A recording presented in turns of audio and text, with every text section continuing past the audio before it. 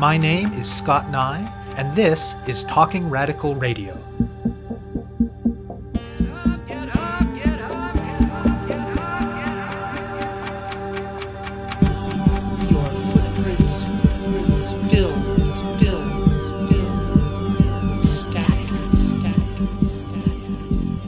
Hello and welcome to Talking Radical Radio, where we bring you grassroots voices from across Canada.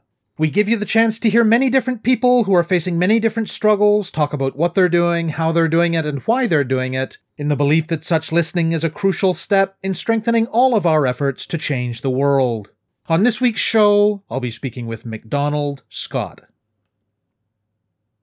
Sometimes, in the course of political action, people get arrested. Of course, people get arrested all the time in lots of different contexts in the course of everyday life, with certain communities particularly targeted for criminalization, harassment, and arrest.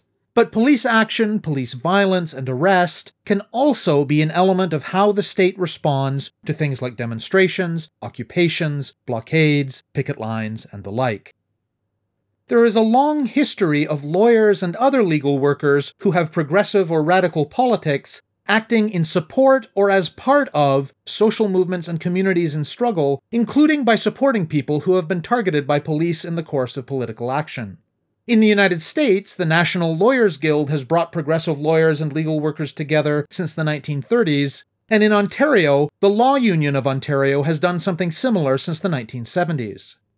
In the late 1990s and early 2000s, when the global justice movement was in full swing and there were mass protests in Seattle, Quebec City, and elsewhere, there was an upsurge in the formation of grassroots legal collectives.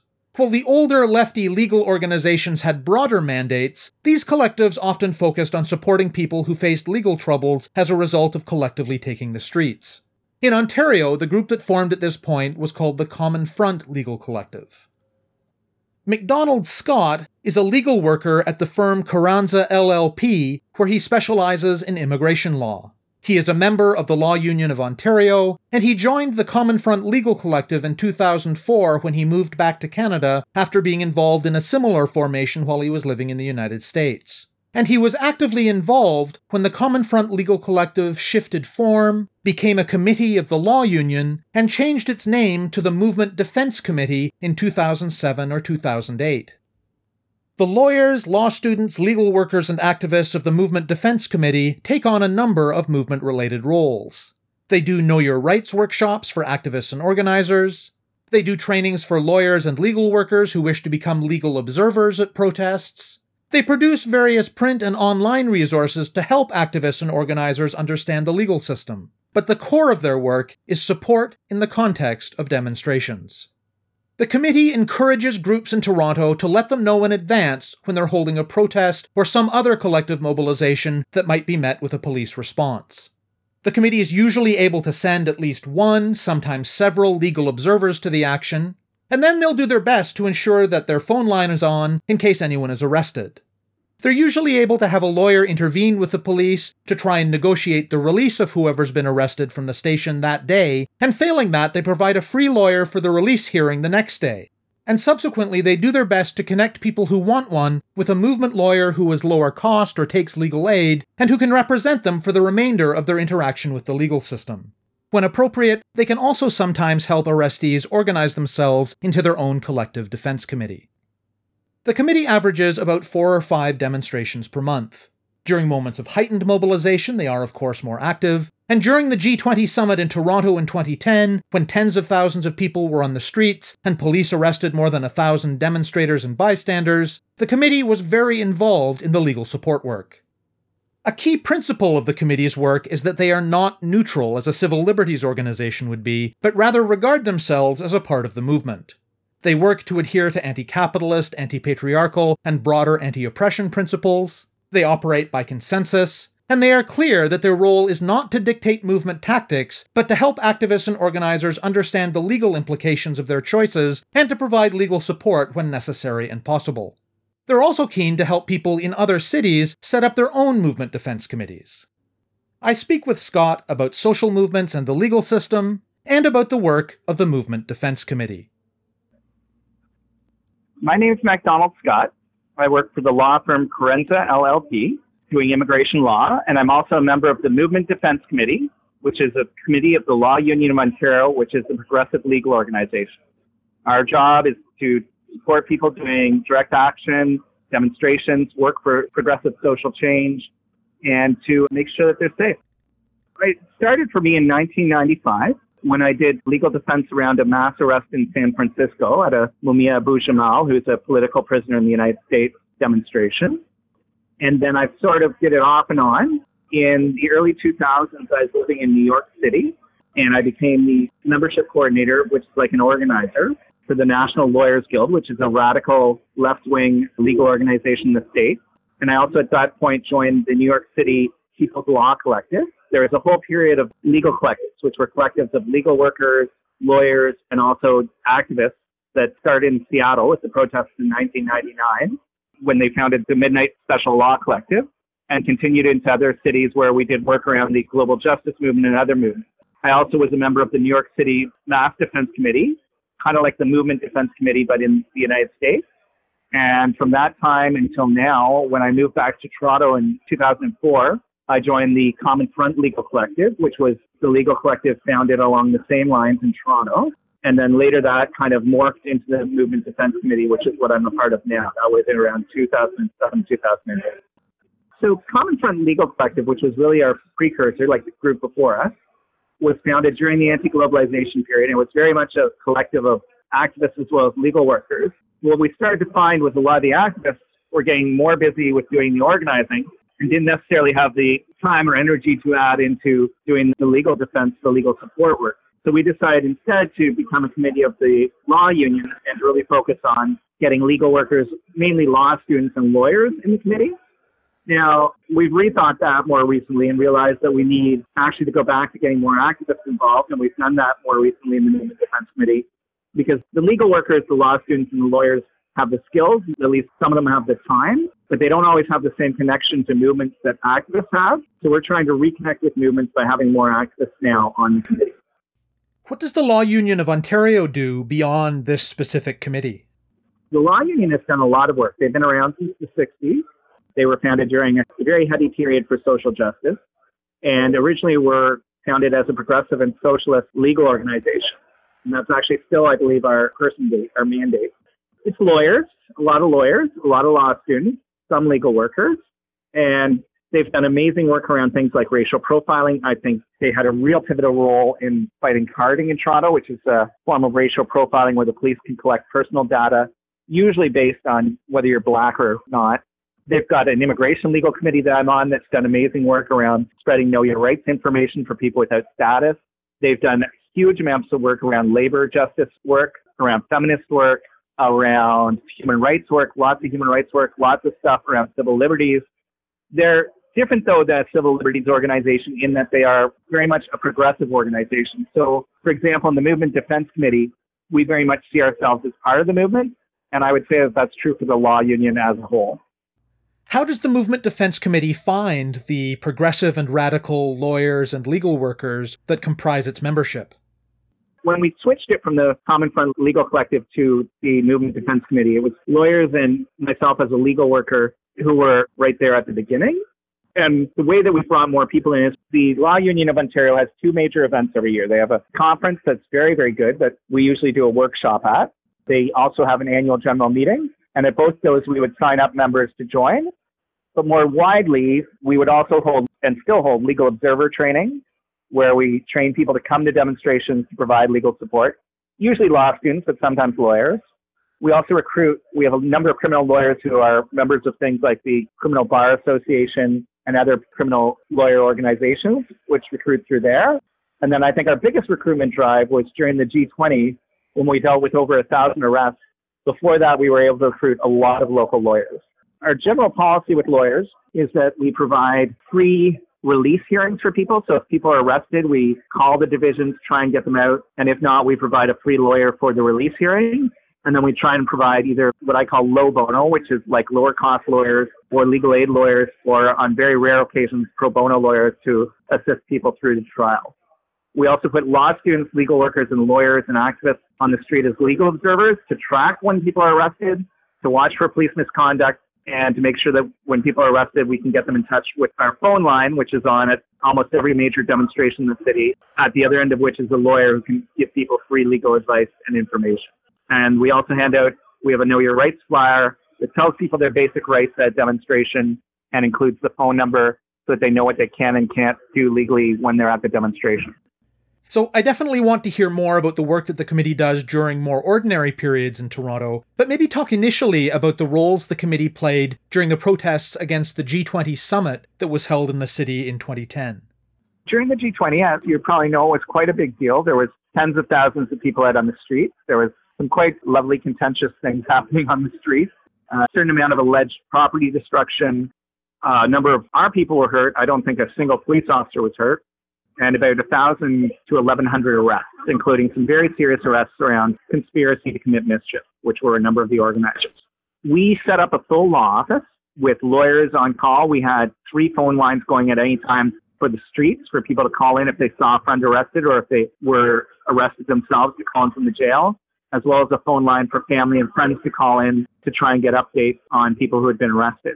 We fielded over 100 legal observers, a few of whom were actually arrested in some of the mass arrests. And we provide legal support for the vast majority of people arrested, including I think it was 12 or 13 who were arrested on the conspiracy charges. We found each one of them a law union lawyer to assist them in fighting those charges. We did follow-up afterwards. We did forums. Prior to the demonstrations, we did Know Your Rights trainings where we told people what their legal rights were. It was quite an interesting and exciting time. And in more normal moments in Toronto, what do the core activities of the committee look like? So last couple of weeks, we've had a number of demonstrations. We are pretty much, with a few exceptions, almost always able to get the phone line on and let the organizers know that number in case someone's arrested. We usually can get 1 or 2, if not more, legal observers out to be on the streets, tracking arrests, looking for police misconduct. Because we see ourselves as part of the movement, we're not neutral observers. We're not like civil liberties folks who are there to observe police misconduct as well as misconduct potentially on the side of the activists. We're there to watch for police misconduct and to make sure that if people are arrested, that they get proper legal support and representation. So we take notes on police misconduct. If people are arrested, we try to get their names. We try and find out who was a witness to the arrest, if that's suitable. And we try and find out if there's an emergency contact that we can get a hold of to help them to post their bail if they need to. From there, our lawyers then call into the station to see if they can negotiate the people's release from the police station. And if not, our lawyers show up the next day to the hearing with the bail people, the sureties, if there are some. And we generally have a fairly good success rate of getting people out, if not the night of the demonstration, the next day. In the follow-up to that, we assist people in organizing themselves if there's arrests. Collectively, we prefer. So like if there's 10, 12 arrests, we help people to organize a defense committee. We have lawyers at those meetings so that they can all be together because they're often told by the courts that they can't associate after the arrest.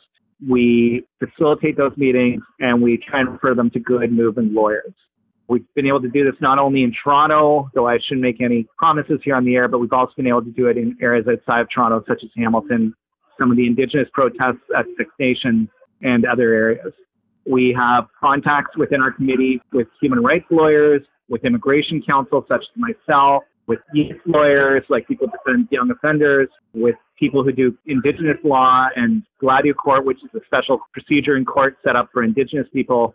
We try and do the best we can. Sometimes we don't have the capacity, but we try and do the best we can. Right now, we're working actually on developing a legal dictionary. One of our members has done a lot of work on this that will try and help people to understand legal terms in more clear and plain English. We aren't called to go to every demonstration. Our general policy is you have to contact us and tell us that you want us at the demonstration, what you need, and then we tell you what we can provide. So not everybody knows about us. Not everybody contacts us. But I'd say we usually do 4 or 5 demonstrations a month. Some of those demonstrations, there's no calls. Like I go to a lot of demonstrations where the only calls the legal line gets is me making sure that the phone's on before the demo, and then me calling the phone line at the end of the demo to let them know that everything's okay. Sometimes, we had 12 or 14 arrests last December at the Bannon demo. That's a reference to the protest outside last fall's Munk debate in Toronto, where neoconservative commentator and former George W. Bush speechwriter David Frum debated white nationalist and former Trump administration staffer Steve Bannon. There's been a lot of anti-fascist demonstrations against some of these terrible fascist groups that have arisen in Toronto. And we've had arrests at those because for some reason the police feel it's more appropriate to arrest the anti-fascist demonstrators than the fascists themselves. So I guess hate speech isn't that big a deal for them. So we've had a number of arrests at those over the last year and a half. But often with demonstrations, it's just quiet. We're there, we monitor, we have the phone on, and we don't end up having to do anything. Sometimes we will provide support in negotiating with the police, and sometimes we will provide legal information to an organization before a demonstration around issues that they're concerned about. When people are arrested at demonstrations, what kinds of charges do they generally end up facing? Sometimes it's as simple as trespass. So, for example, you go into the Parliament, you hold up a banner in the Parliament gallery protesting something. Sometimes they'll just escort you out. Sometimes they'll charge you with trespass. We had one of those charges recently in an OCAP demo where people poured dirt in front of Tory's office. OCAP is the Ontario Coalition Against Poverty, and Tory is John Tory, Mayor of Toronto. To protest the fact that he's not willing to expropriate property to open up social housing. Sometimes there might be an alleged scuffle at demonstration and people get charged with assault or assault police. During the G20, we had a number of people allegedly involved in property damage who are charged with mischief. That is the biggest demo we've ever dealt with, even during the Common Front days. We had the organizers charged with conspiracy to commit mischief. That's probably the most serious stuff we've seen. I mean, again, you have to understand Toronto policing. It's very much predicated on things like race and class. So we did have people charged at one demonstration that was primarily students of color from the University of Toronto were charged with forcible confinement for doing an occupation. But usually the charges are not that serious.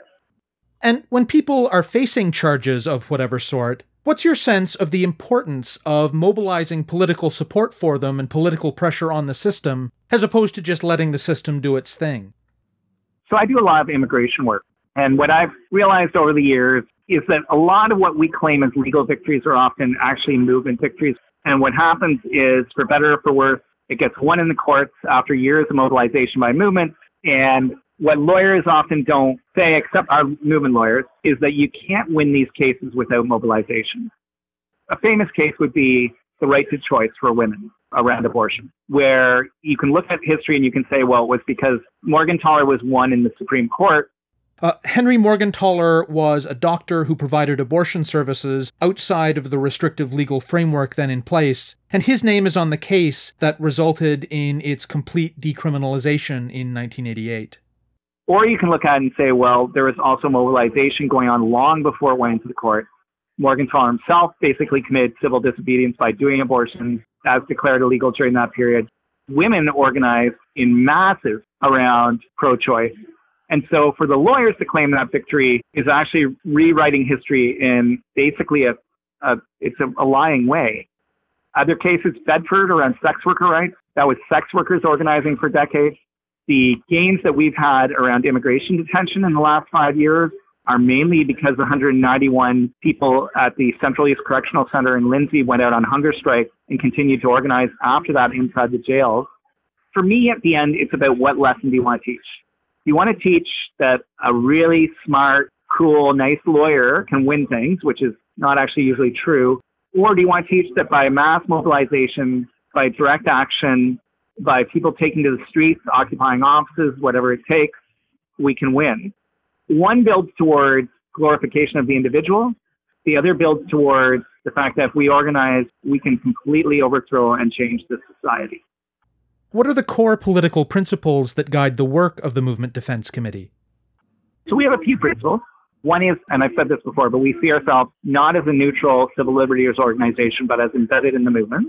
We go by the principles of it. This is an old thing, but the People's Global Action Committee, the People's Global Action, which was an anti-capitalist, anti-patriarchy, anti-colonialist, anti-feudalist organization formed around the world by grassroots groups in the 2000s. We believe in affirmative action. So when we have a protest, if you're a Black person, if you're a trans person, if you're a person who's visibly believed to be homeless, we're going to prioritize your case over someone who's a white, middle-class, cis male who gets arrested. We also try to embody anti-oppression politics in our group and in our politics. Of course, like any group, we make mistakes on that. We're hopefully constantly learning. And we try to follow the direction of the movement. We also don't believe that we should be dictating the tactics of the movement. So we're not going to walk into a room and say, you have to get a permit to do a demonstration. Instead, we're going to say, well, this is what happens if you get a permit. This is what happens if you don't get a permit. You guys decide what works better with your politics, and we'll tell you what the legal ramifications are of each one. Oh, and we operate by consensus, and we're pretty much a collective. What are the key things that you wish activists and organizers and other participants in movements understood about the legal system that we often don't? Number one, the system is packed against us. And in some ways, we're in better shape because we're organized, we have support, we usually have wide social communities than, individual Black people, people of color who have to get screwed over by the system every day. Not that those people don't also have their own social communities and support, but they just don't get the same kind of privilege sometimes that we face. That said, if we really seriously challenge the state comes down hard. What I would say is that the key to dealing with the system is not a legal defense. The key is solidarity. That people should go into these, especially into a high-risk demonstration, already having talked to people about what the risks are, having gotten the legal information so they know what the potentials are, and figuring out how to protect each other within the system. The lawyers can do a certain amount to protect people, and we will because we're part of the movement, but the main thing is people protecting each other. I'll give an example. We had 13 arrests at the Bannon demo last December, and the police wanted to release them from the station and offered a number of conditions, including some really nasty conditions. These are release conditions that Mac is talking about, which police often use to impose severe and arbitrary limits on people's activities when they're initially released from custody until the charges are ultimately disposed of one way or another. Our lawyers, and I was part of this, said, you should just take the conditions and we'll fight it later. The people on the inside said, no, we're just going to stay in here together and we're going to stay here until they release us with these conditions. And they were right. They got released without the conditions. They all got released together. They all took care of each other. And it was a really good sign of how solidarity is your best legal defense. In general terms, how do you think movements should respond to repression from the police and the legal system? You can turn a mass arrest into a tool for the movement. I actually have been arrested myself at demonstrations probably 30 or 40 times. I can't keep track. And it is not only a survivable situation, and again, I'm saying this as a white cis male, so it's different for other people who are more targeted by the system. But you can get through it, and it not only can be a survivable situation, but can be actually an empowering situation. Often I've seen our movement turn a mass arrest into an organizing potential. So the court dates become a chance to hold rallies and press conferences. A creative legal strategy can be used to get media on the issues at hand instead of just on the actual court, but on the initial thing that we were protesting or resisting. It can be actually very creatively used. And I would also say, as a legal professional, I can't advise people to break the law, of course. But I would say that I don't think much in history has been won without people, A, asserting their rights, and B, creating an actual situation where they make a challenge to power, where they shut down business. We look at any historical struggle that's won, be it civil rights, be it LGBTQI struggles, be it pro-choice. None of these were won without people taking risks and taking direct action. And that we can actually do that and get processed by the system and get repressed and still come out of it stronger.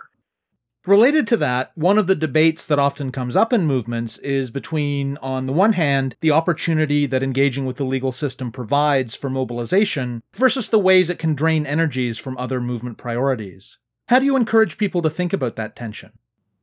Well, Scott, I think that's actually a very real live issue that you've named. And I don't think there's a simple answer. I can give you my perspective.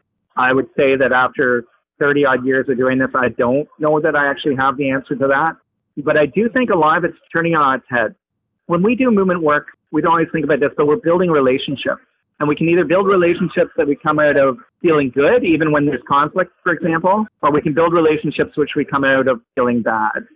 And what I've seen the most debilitating, the most nasty outcome of a situation of legal repression, and I've been through a lot of mass arrests, is where someone takes a plea, for example, without checking in with the other defendant. They don't follow solidarity. They do what they think is best for them, maybe even what's best for the movement, but they do it in a way where they don't actually check in with others. Or someone gets in and the movement just is too busy and leaves them to deal with it. And we've had this happen in groups that I've been in. And that person usually will end up leaving. But I've seen the flip side. There was a squad of a house in Ottawa I forget what the demonstration was around, but it was a mass demonstration back about 10, 15 years. They organized collectively, they defended themselves, and they actually won the case. They did charter challenges, they did all their own legal work, and they came out of it as a strong crew ready to keep fighting. So I think the key is actually turning it on its head. We have to remember that we have certain tools and they have certain tools. They have clubs, they have guns, they have the ability to use oppression in the many forms against us. They have jails, they have borders. But we also have tools. We have solidarity, we have creativity, we have our love for each other, we have our ability to reach out into the community and be real people, not jerks. We have all these tools. And even under the most severe repression, when we use our tools and use them well, we can come out victorious. And looking to the future, what's coming up for the Movement Defense Committee? And also, what kinds of things would you like to see from movements in terms of capacity building and learning related to the legal system? Movements need to prioritize training, whether that's legal defense training or there's all sorts of trainings we need to do, anti-oppression training, facilitation training. But for us, if we can talk to groups beforehand and either help them organize their own legal support or help them organize legal trainings through us, people are better equipped if they go in better informed. If you contact us ahead of time, we can work together depending on our capacity, depending on what you need, and try and craft the best legal support possible for your action. Also, that said, legal support can be really useful for making sure that people stay involved. If people go through an arrest and feel like people had their backs, they're much more likely to be at the next meeting, the next demonstration. So please talk to us. If you need a workshop, if you need the phone on, if you need legal observers, we'll do our best. In terms of moving forward, I would be excited to see other committees and collectives being set up in other cities, other communities. If they want to set up their own legal support committees or collectives, we would certainly support that. We could provide trainings and materials. We may even have contacts with lawyers to be able to get contacts with lawyers in those communities. You have been listening to my interview with legal worker McDonald Scott about the work of the Movement Defense Committee. To learn more about what they do, go to movementdefense.org or search for them on Facebook. To find out more about Talking Radical Radio, the guests, the theme music, and the ways that you can listen, go to talkingradical.ca and click on the link for the radio show. On the site, you can sign up for email updates or follow us on Facebook, Twitter, iTunes, SoundCloud, and other platforms. I'm Scott Nye, a writer and media producer based in Hamilton, Ontario, and the author of 2 books of Canadian history told through the stories of activists, published by Fernwood Publishing. Thank you very much for listening, and I hope you tune in again next week.